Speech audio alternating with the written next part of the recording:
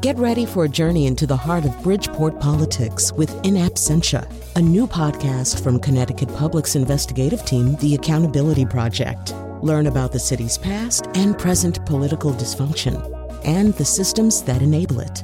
Tune in wherever you get your podcasts. Funding provided by Francisco L. Borges and the Melville Charitable Trust.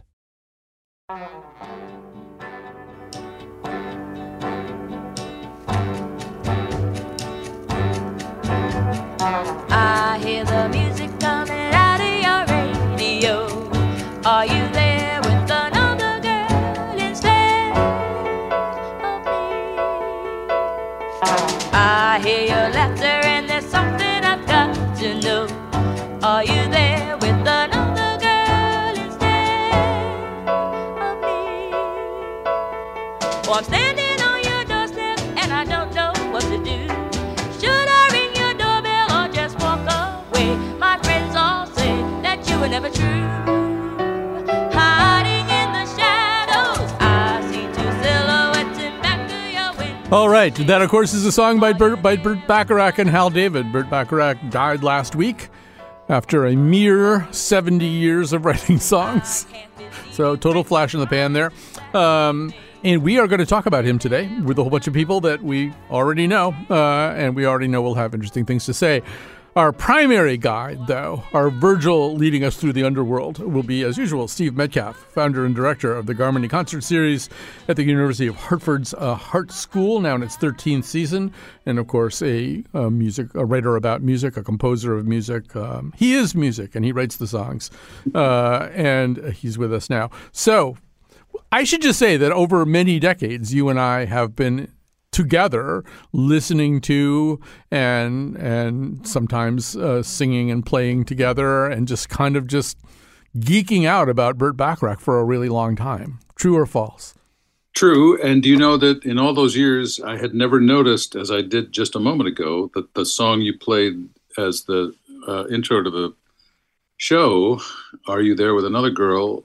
We got all the way into that song and we had not landed yet on a tonic chord, on the root chord of that tune, which is, I mean, for geeking out, that's I think that's a worthy observation. Well, it's also a very weird song structurally, right? Is this a verse? Is this a chorus? Right. You know, there's no. It doesn't. It just sort of happens, right? It kind of, first of all, lyrically kind of starts in the middle of a situation, and it just kind of goes along. But I'm not really quite sure I could explain structurally how it goes along. Well, it's almost like somebody made him a bet that he couldn't write a whole tune like that and have a tonic chord in it because there isn't one. I mean, I guess I'm assuming that if we get to the very end of the song, there will be one, but there wasn't in the 45 seconds you just played, which is pretty unusual. It's unusual, but it's not unusual. I mean, this is a guy. Not for him. Yeah, not for him. Exactly. That's where I was guiding you. Here's a guy who I think has this kind of superficial reputation as this guy who just a brill building guy who just pops out these pop hits, one after another, and they're all terrific and singable and hummable, but that kind of doesn't really cover the ground very correctly because these songs are deceptive in their complexity sometimes. Well, yeah, I mean, deceptive hardly captures it. I mean, it is true that I guess if you go back far enough, he had a few real early brill building songs like Perry Como's, what was it called? Magic Moments, which is a pretty orthodox song. And that Marty Robbins song is pretty much a standard. But it didn't take him long before, and I guess it was really when he started hooking up with Dionne, he has said that her versatility and her musicianship, I think, led him in directions that maybe, I won't say he wouldn't have gone, but maybe he got there a lot quicker than he would have otherwise, Yeah, I also think, and maybe when Paula West gets here, we'll talk a little bit more about this, that it's also Hal David. There's something about that particular collaboration. He was writing, in the 50s and early 60s with other lyricists. I came across a song called Keep Away from Other Girls by Helen Shapiro today that he did with Bob Hilliard, and these... a lot of these songs, they sound like maybe another person in the building could write them.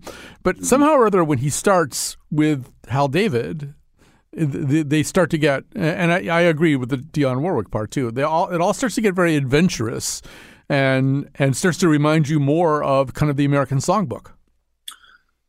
Well, true, and we might as well sort of deal with that here since you brought it up. Well, Colin, and we've talked about this a million times. That there are those people who insist that the American songbook kind of came to an end when rock and roll arrived, and if there's one antidote to that mistaken belief, and there are many actually, but if there's one above all others, perhaps it's got to be Burt Bacharach. I knowing that we were going to do this, I just ran through the list a couple of days ago.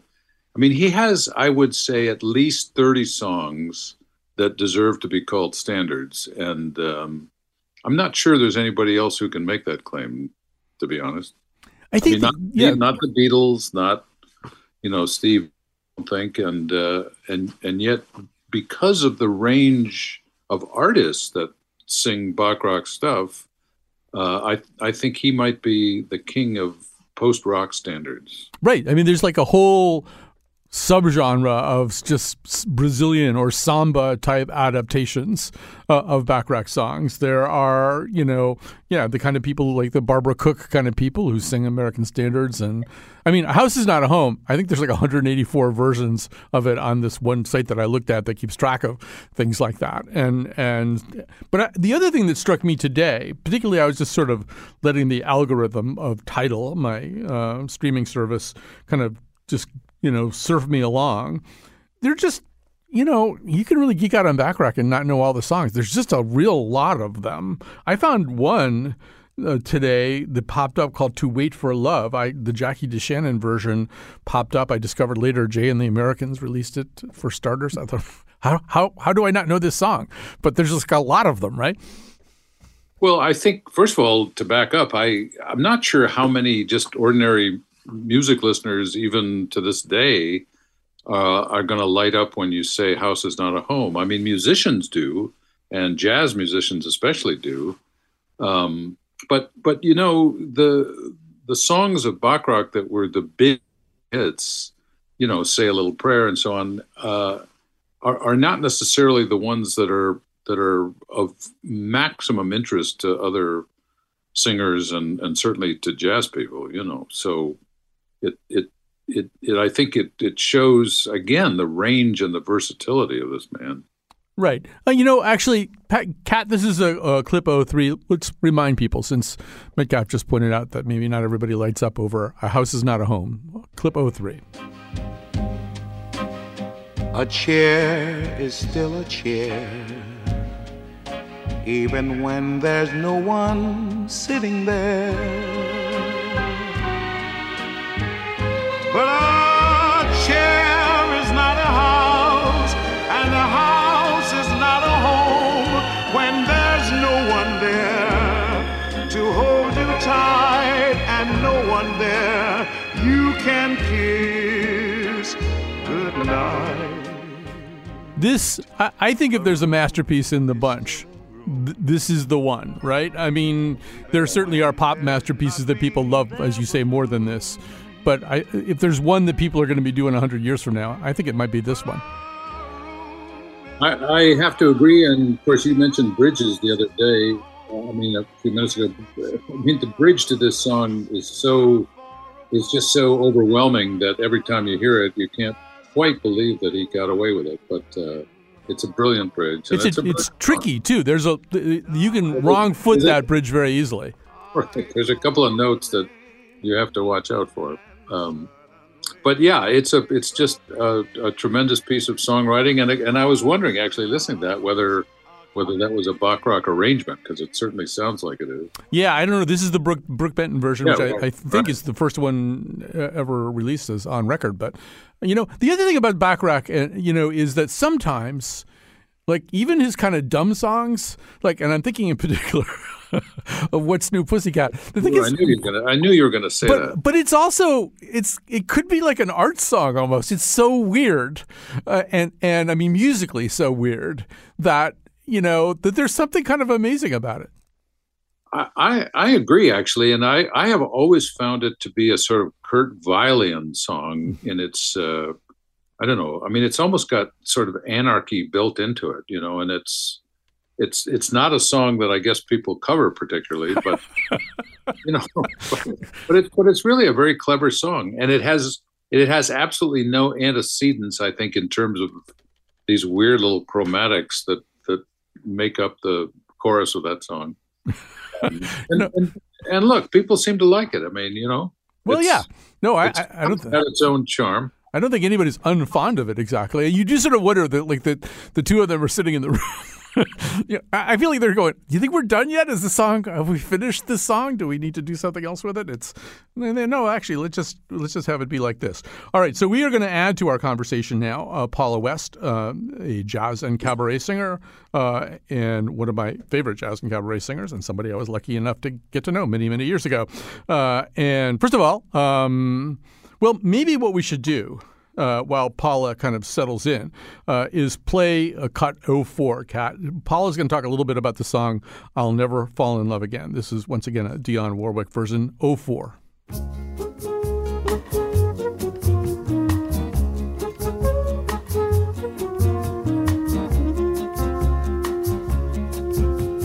What do you get when you fall in love? A guy with a pen to burst your bubble. That's what you get for your trouble. I'll never fall in love again. I'll never fall in love again. What do you get when you kiss a guy? All right. Unfortunately, we can't play these songs in their entirety because we were incredibly pressed for time. But Paula West, welcome to our conversation. Hi. Hey, Colin. How you doing? Good. So you and I met down in Waterford at the O'Neill Symposium there, and I remember a day where the legendary actor Max Showalter came in to talk to us. We were getting a lot of instruction down there at the time, but he said a thing that stuck with me. He said, Dick Rogers used to say, "Don't sing my music, sing Oscar's words." And I was thinking, Wow. I was thinking about that with Hal David and Bacharach today. That there's a way. Like that song, all these songs, the words are tremendous and they kind of will carry you along. But what did you want to say about that song? I'll never fall in love again. Yeah, I just have always loved it. My favorite renditions are with Dionne Warwick, also with Aretha Franklin, among others. It's just a great tune, and his the announcement of his death last week, it shook me up. I had never performed any of the music anymore, but I was getting ready to open a show, which I opened last weekend, and we threw a Burt Bacharach song in, and I threw in I'll Never Fall in Love Again. It was a Valentine themed show, but I did it, and people love to hear it. It's just the collaboration between, and that song was written sort of last minute for the show Promises, because they needed, David Merrick wanted to have a song where people were going to go out and hum, after they left the show. And actually, Burt Bacharach was in the hospital at that time. He was unable to get to a piano. Hal David had already written the lyrics. And when he got out, he said that was the fastest tune he ever composed. Make-up, thoughts about the song? I know this is one of the songs where you think the intro is kind of the musical instrumental intro is kind of interesting. Well, yeah, I did give you a few songs that have instrumental intros, which, first of all, not many pop tunes do these days. I don't mean a vocal verse or that sort of thing, which nobody writes, but a lot of what made, I think, Bacharach's tunes feel kind of grander than the average pop tune was that they, first of all, they had orchestrations that featured big orchestras with a lot of timpani and so on. But they also had these instrumental introductions, as that song does, and as a lot of Dion's songs do, like Don't Make Me Over and Say a Little Prayer, that they establish themselves with these 4 or 8 bar, occasionally a little bit longer, but not very long, very, very strong musical themed intros, which interestingly enough never appear in the song. I mean, that little lick that starts I'll Never Fall in Love Again never again appears in the song, and it just is there to establish the tone and the spirit and the basic feel of the song, which I think is an interesting piece of Bacharach's chemistry there. Yeah, Kat, let's play 01 here. We'll just play the very beginning of 01.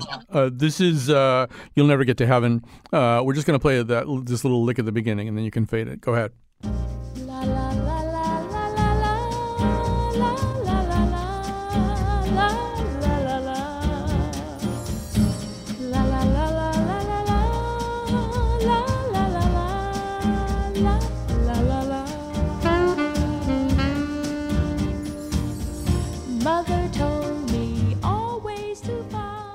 So that's an even sung intro, right, that's nowhere else in the song, right?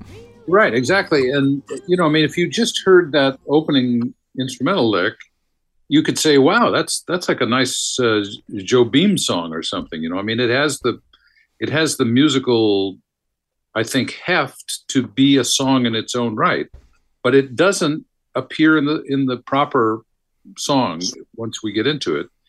Except, as you probably remember, at the very end, as a lot of these do, he brings them back and forms a, kind of a, I don't know, like a little tone poem or something. But it's not just a rhythmic or chordal lead into the song. It's a little statement in its own right, which is really interesting. So, Paula West, tell me a little bit more about your relationship to Bacharach's music. What do you hear in it? What is it that you like about it? It's everything just comes together, and it was such a vast catalog of works. And I grew up listening to these numbers, and in films and recordings, and I always loved. If you want to wallow in sorrow, just put on Dionne Warwick's greatest hits. if you get dumped or something like that, but no, it's this wonderful material. And probably another really big favorite of mine is Walk On By. Yeah. Well, and to that point, I mean, once again, we're talking a little bit about David as well as Bacharach, but Paula, there are those. A House Is Not a Home has these just moments that kind of stop your heart, with just how much sadness there is. Or I was even just, noticing the line that's going to come up a little bit later in the show. I will never be free. You'll always be a part of me. There's a sense of the imprisonment that you have. If you can't, they really get at that idea of heartbreak. I can't live without this person, and I can't have this person. Yes. It's just beautiful material. So, and do you have any sort of, you're right that there's a totality here. There's a way that the song comes together and drives itself along, and the lyrics fit it all so beautifully. Is it musically, for a singer, particularly challenging to do this material? For example, when you added the song to your set the other day, was that a big jump for you, or did it come pretty easily? It came pretty easily because I've listened to his music all my life, And, I am definitely going to, I've always wanted to pursue the material. I said, I got to get to that one day. And of course, his passing was a catalyst for that. So it's just so great.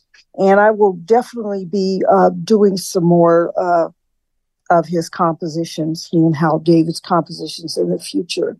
How could you resist? Good music, great music is very flexible.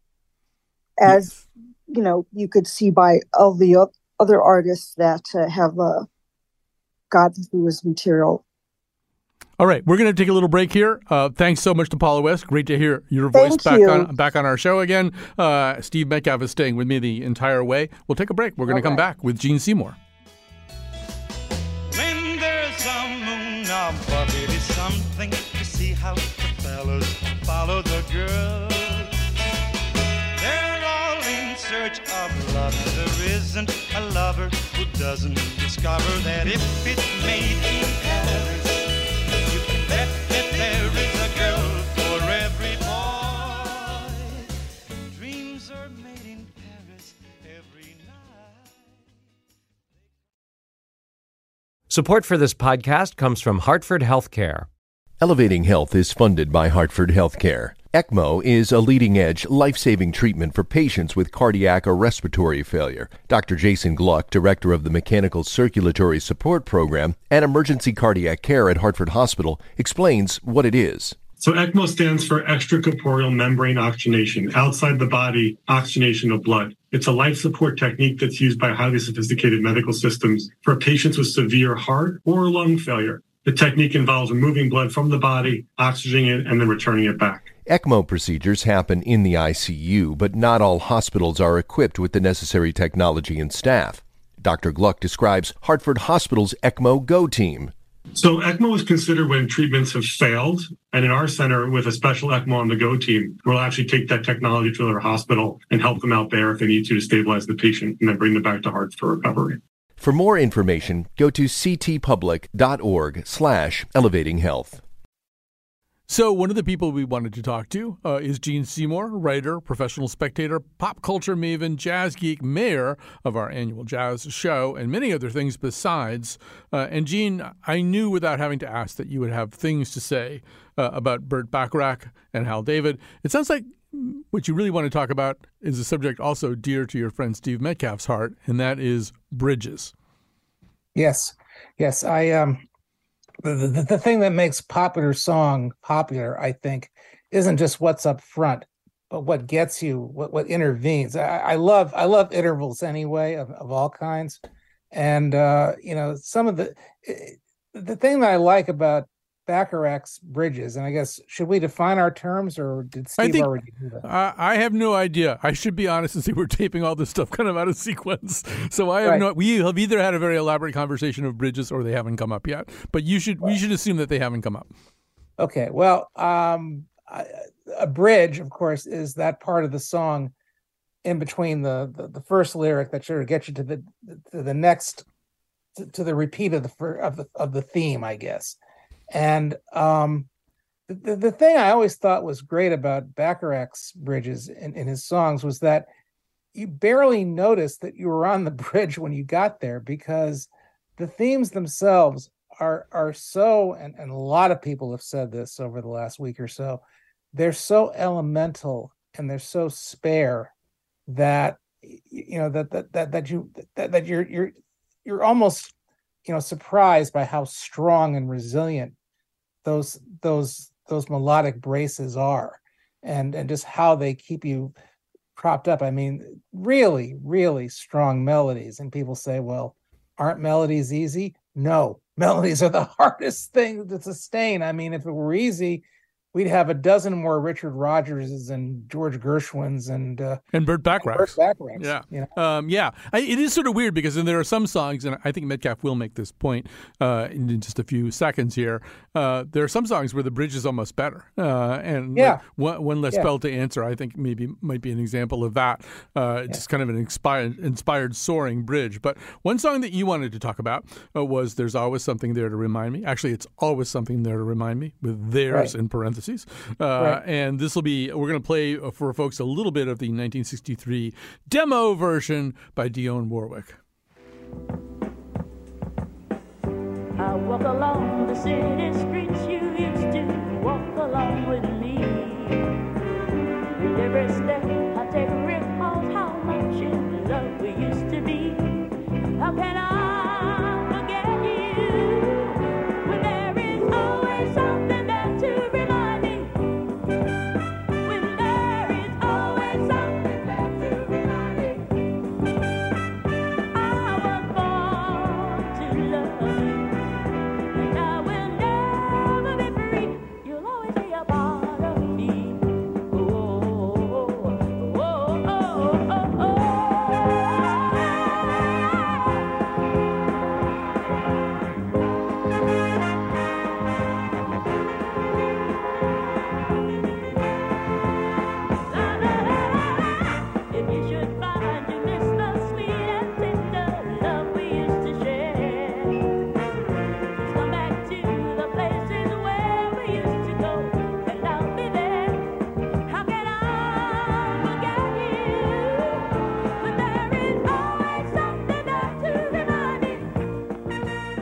We should say, Gene, that the reason that this is a demo is that this song was originally released by a guy named Lou Johnson, who I think was sort of part of the Brill Building crowd there.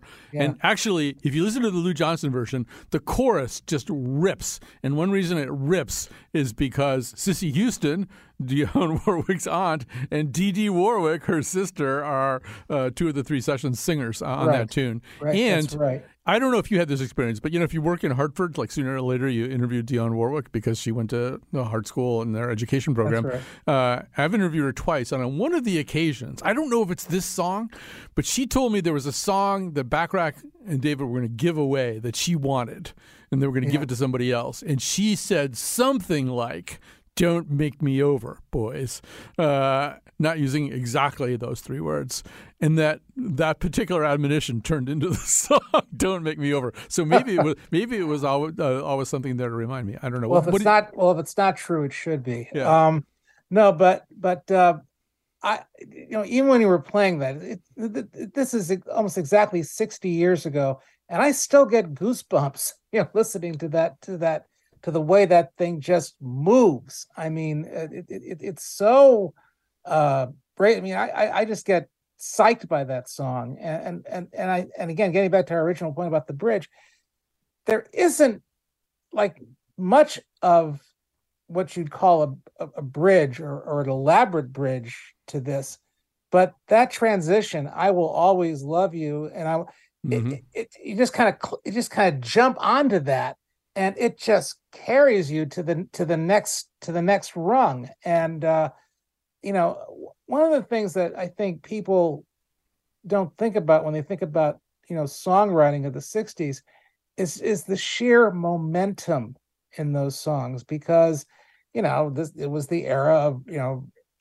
AM radio was sort of ruled the world in those days, and you had to get what you had to say and get it done and get it out fast, and being able to work within those corners was what that generation of songwriters, the Brill Building songwriters, excelled at. And what I love about this song and many of the others from that era is just how they went about their business, but it stayed with you because it wasn't simple, it wasn't easy, it was deceptive ease is what I always think about when I think about Bacharach's music. And so that was Gene Seymour. Now I'm back with Steve Metcalf. I'm really we're on a tight clock here today. So I don't know what you want to talk about next, or whether you want to say, do you want to say more about bridges at this point, or did we cover that? Not necessarily, but I would like to say a word, listening to that and listening to Gene, I'd like to say a word about Dionne Warwick, because, I'm quite sure that the notated manuscript or whatever she was working from in that demo only very loosely suggested, for example, that great key change where she goes up a half step and she kind of climbs her way up the ladder into the next key. I'm sure that she was producing that out of her own head, which I think we have to acknowledge her talent and her, her real collaborativeness with Bacharach and David to create what they created. Because I think without her, they wouldn't have gone those places. I agree. And there's also a way in which those songs, they need to sound like you're singing very melodically with, as you say, all these really interesting modulations and stuff. But they also have to sound like you're talking. There's something about those songs and that she's able to do that, right? When she's really on her game singing one of their songs, she sounds like she's singing and talking at the same time. I know. And actually, I was just listening. I was driving up from New York today, and on the car, believe it or not, Are You There With Another Girl came on, and she sings, as you know that song, "Are you there with another girl instead of me?" And there are these hesitations between those words, as if she's sobbing and she can't quite get the whole sentence out without taking a couple of breaths in there. And it's really, all hail to Dionne, I think, for bringing life. On the other hand, and some of these songs are difficult and don't sound all that great if the wrong person does them. But we should also acknowledge that, he wrote Only Love Can Break a Heart for Gene Pitney and The Man Who Shot Liberty balance, right? And that he wrote. We played a Trini Lopez tune coming out of the A. I mean, he wrote in different styles for different singers too. These Bacharach, David Warwick things are the classics, but he was pretty versatile. Yeah, I actually talked to Gene Pitney about that years ago, and it is a shame that there weren't more Bacharach Pitney collaborations because I think Pitney had, in a way that was, as you say, very different from Dion's, a very what shall I say, sort of emotionally high-pitched voice that worked well with that material. And you mentioned Liberty Valance, which is a great tune, kind of in its own category. But he had a song called True Love Never Runs Smooth. It's a fantastic song, and it fits his voice and timbre perfectly. And it's a shame they didn't get to work, or that they, for some reason, didn't work more together.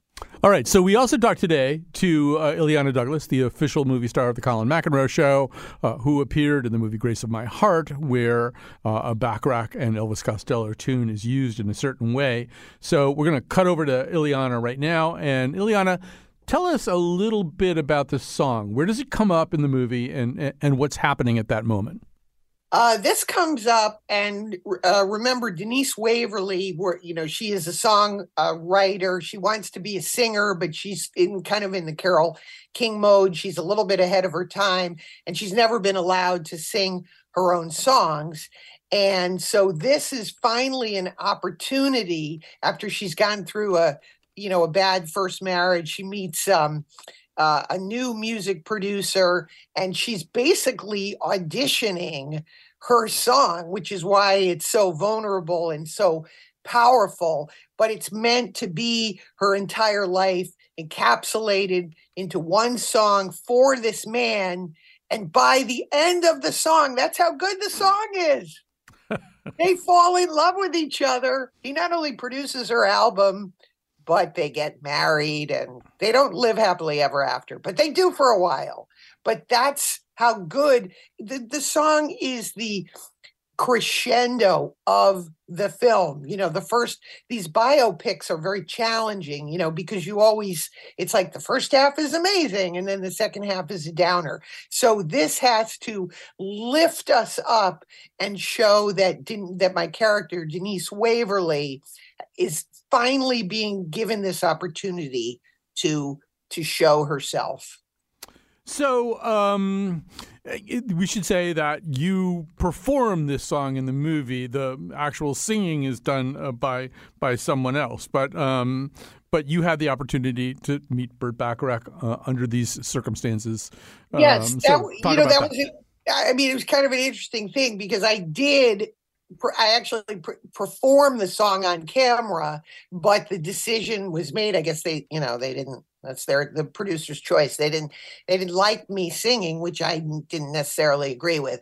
But I was singing. I said, I'm not going to lip sync. I'm going to sing because as we have been saying about Burt Bacharach's music, it's very personal. And so what we did is I sang, I sang it, and then we had Kristen Vigard come in and do the vocals, and then I did some little, overdubs over that. So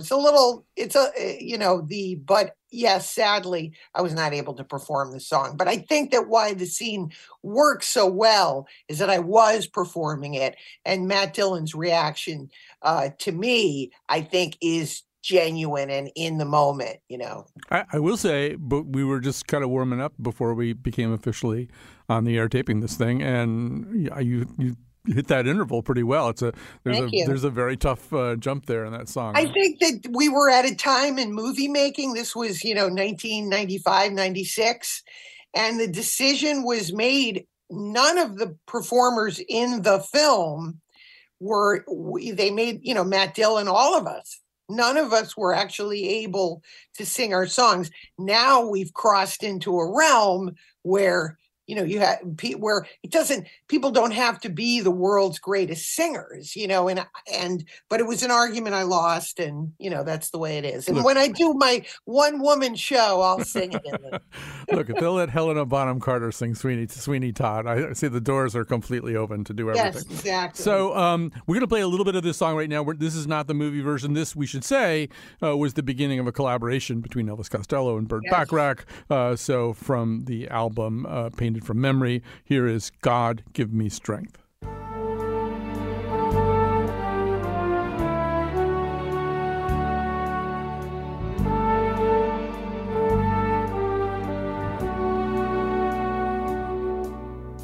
Now I have nothing, so God give me strength, 'cause I'm weak in a way, and if I'm strong, I might still break, and I don't have anything to share, but I won't throw away into the air. That song is sung out, this spell is rung out. She was the light that I'd glance. She took my last chance of happiness. So God give me strength. There's that tough interval. Even Elvis is pushing that falsetto, and he has a pretty big range there. So at some point, you guys are working on this in a studio, I'm assuming, not on set, but Bacharach shows up. Talk about what that was like. I wanted to go back, just something just miraculous is that literally it was on February 13th, 1996, that Allison Anders and I were in a studio in the winter in New York City watching Burt Bacharach and Elvis Costello record the song in New York. So that's already incredible. But what I wanted to go back very briefly is that I don't know if people remember that it was Burt Bacharach met Hal David at the Brill Building. And that's how they met, and that's how they formed their collaboration. And that's where many of their early songs were performed. And so when we were doing Grace of My Heart, the concept was, let's get people from the original Brill Building and then match them up with people of today. But so, the decision was made, they matched him up with Elvis Costello. But here is the interesting rub. Costello was in Ireland. And Bacharach was in Los Angeles. And so, we met with him. We talked about the type of song that, we wanted it to be like. I mean, imagine giving Burt Bacharach notes. But anyway, we told him. And then we were privileged enough. They had to send each other cassette tapes back and forth. So a lot of these rehearsal tapes, I have in my stash of them practicing the song. And that's what was so amazing, was that they never met each other until Elvis came over to record. But they had developed such a rapport by that point that's why they continued to work together. All right, so I have one more question, because you have a dental appointment, and I don't want that on my conscience. So that you're late for it. I mean, what does Burt Bacharach smell like? I always sort of picture that he must smell really nice. I don't really think that about a lot of people, but you may have no acute memory of this. May not have made a Proustian impression on you. Here's the thing that I think is so interesting about I was obsessed with him and I knew everything about him, but I think that for people of our age, it just seems like he was always in the background of our life. But I don't know about if he smells good. The biggest surprise was when we went to his house. Two funny things. We went to his house and he has horses. he really got into raising horses and horse racing. So when we were in his office, along with all the Grammys and Oscars, there's all sorts of portraits of racehorses that he's owned over the years. But when he went to record the song, it was winter in New York City, and we were like, we're recording a song just like it's the Brill Building with Elvis Costello. And he comes in and he's wearing the shearling coat, with the sheepskin and the snow tousled in his hair, and we just looked at each other like, does he look like he walked up in an album cover, circa 1969? So now we had heard that he had an eye for the ladies. Nothing like that ever, he was married when we were working with him. But years later, I met and interviewed, when I was working for TCM, I met Angie Dickinson. And she said, she goes, "You worked with my husband, right?" And I said, "You mean Burt Bacharach?" And she goes, "Yeah, he liked you. Did he hit on you?" And I go, "I wish." I'm sure it was an oversight. It was just an oversight on his part. I said, sadly, no. But Ileana Douglas, you're going to be late for your dental appointment. Okay. You got to go. Thank you so much. I love you. I love you too. And yes, the official movie star of the Colin McEnroe Show, Ileana Douglas. And we'll be back. Since I lost the power to pretend that there could ever be a happy ending. That song is sung out. This bell is rung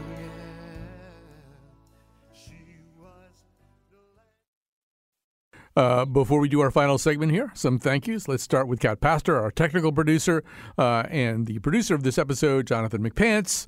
This is an episode we had to kind of do a lot of pre-tapes and put it all together really, really fast. So thanks for their patience and their alacrity. And now joining us, yet another member of the Colin McEnroe Show extended family, Noah Behrman, pianist, composer, and educator. His most recent album with Henry Lugo is Alter Ego. And Noah, first of all, welcome to our Burt Bacharach conversation. Thanks, Colin. Thanks so much for having me. So we asked people, pick a song and we'll talk about it. I think what I'm going to do in this instance is play the song that you picked first, and then we can talk a little bit about it. This is I Say a Little Prayer. We're in particular doing the Aretha Franklin version. Here we go.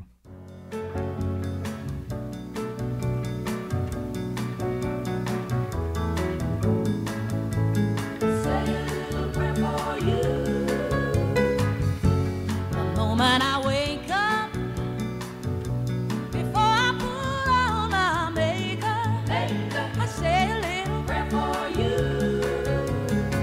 And while combing my hair now, and wondering what dress to wear now, I say a little prayer for you. Forever and ever, you'll stay in my heart, and I will love you forever. I'm going to just take a guess people know how this song goes.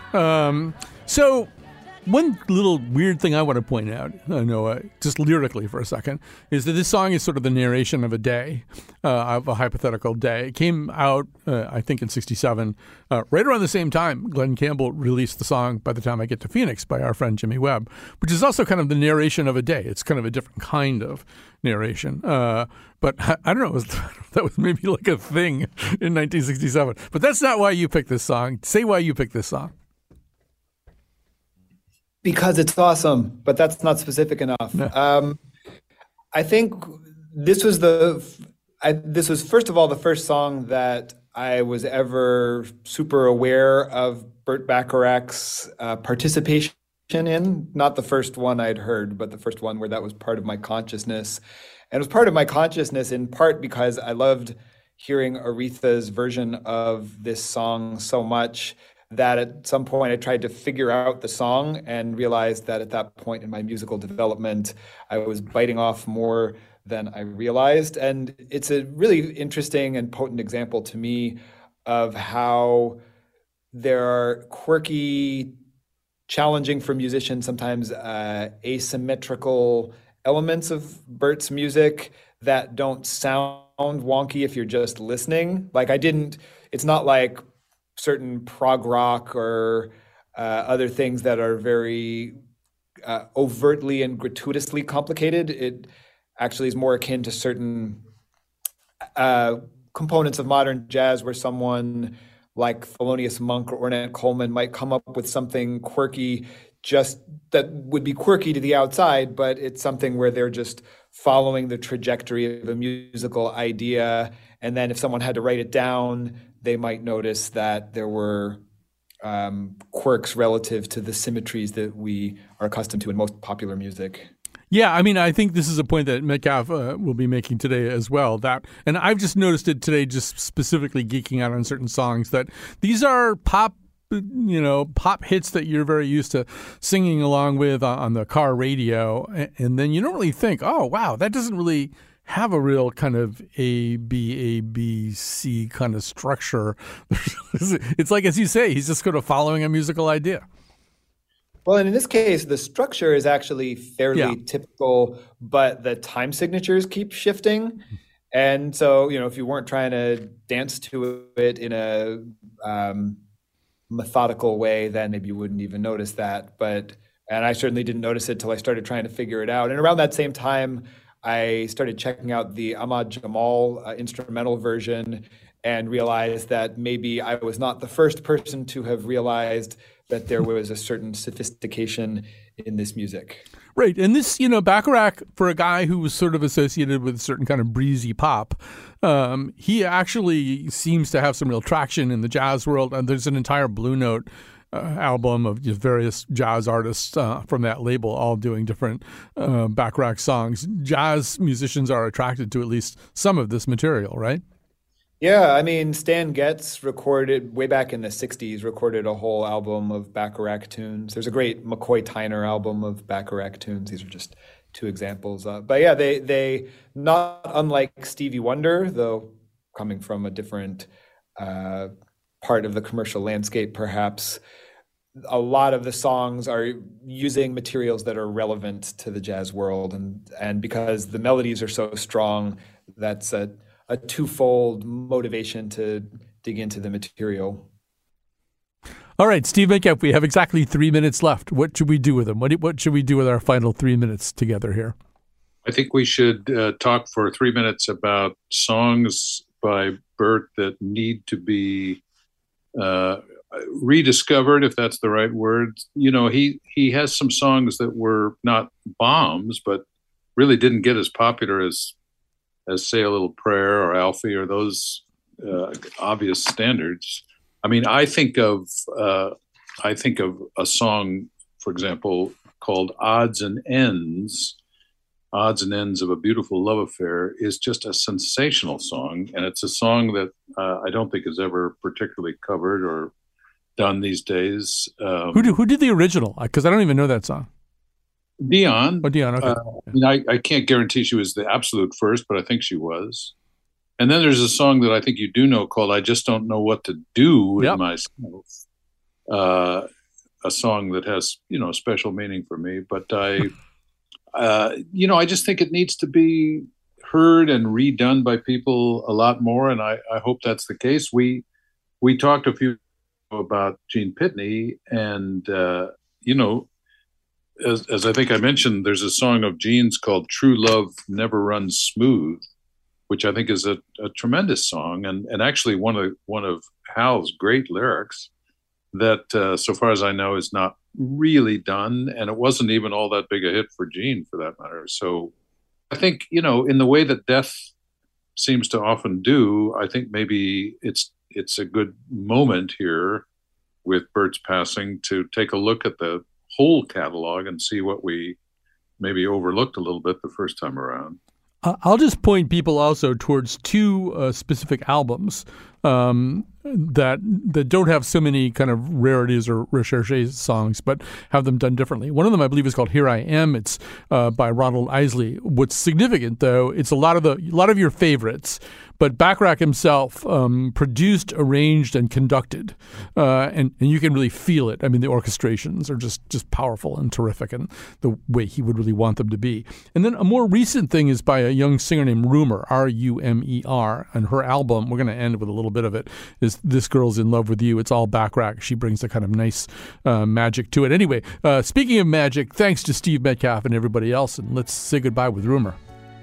If not, I'll just die.